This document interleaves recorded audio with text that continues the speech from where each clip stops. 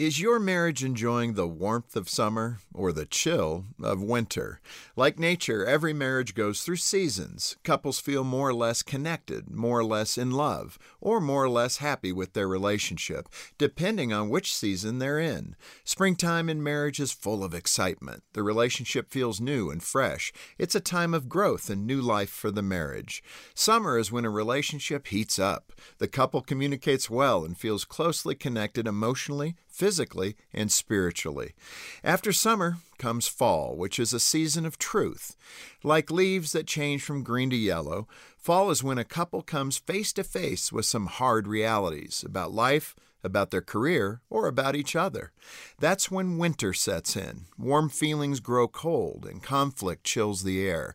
It's a time of testing for your relationship with just one basic question to be answered. Will you battle through the harsh conditions together?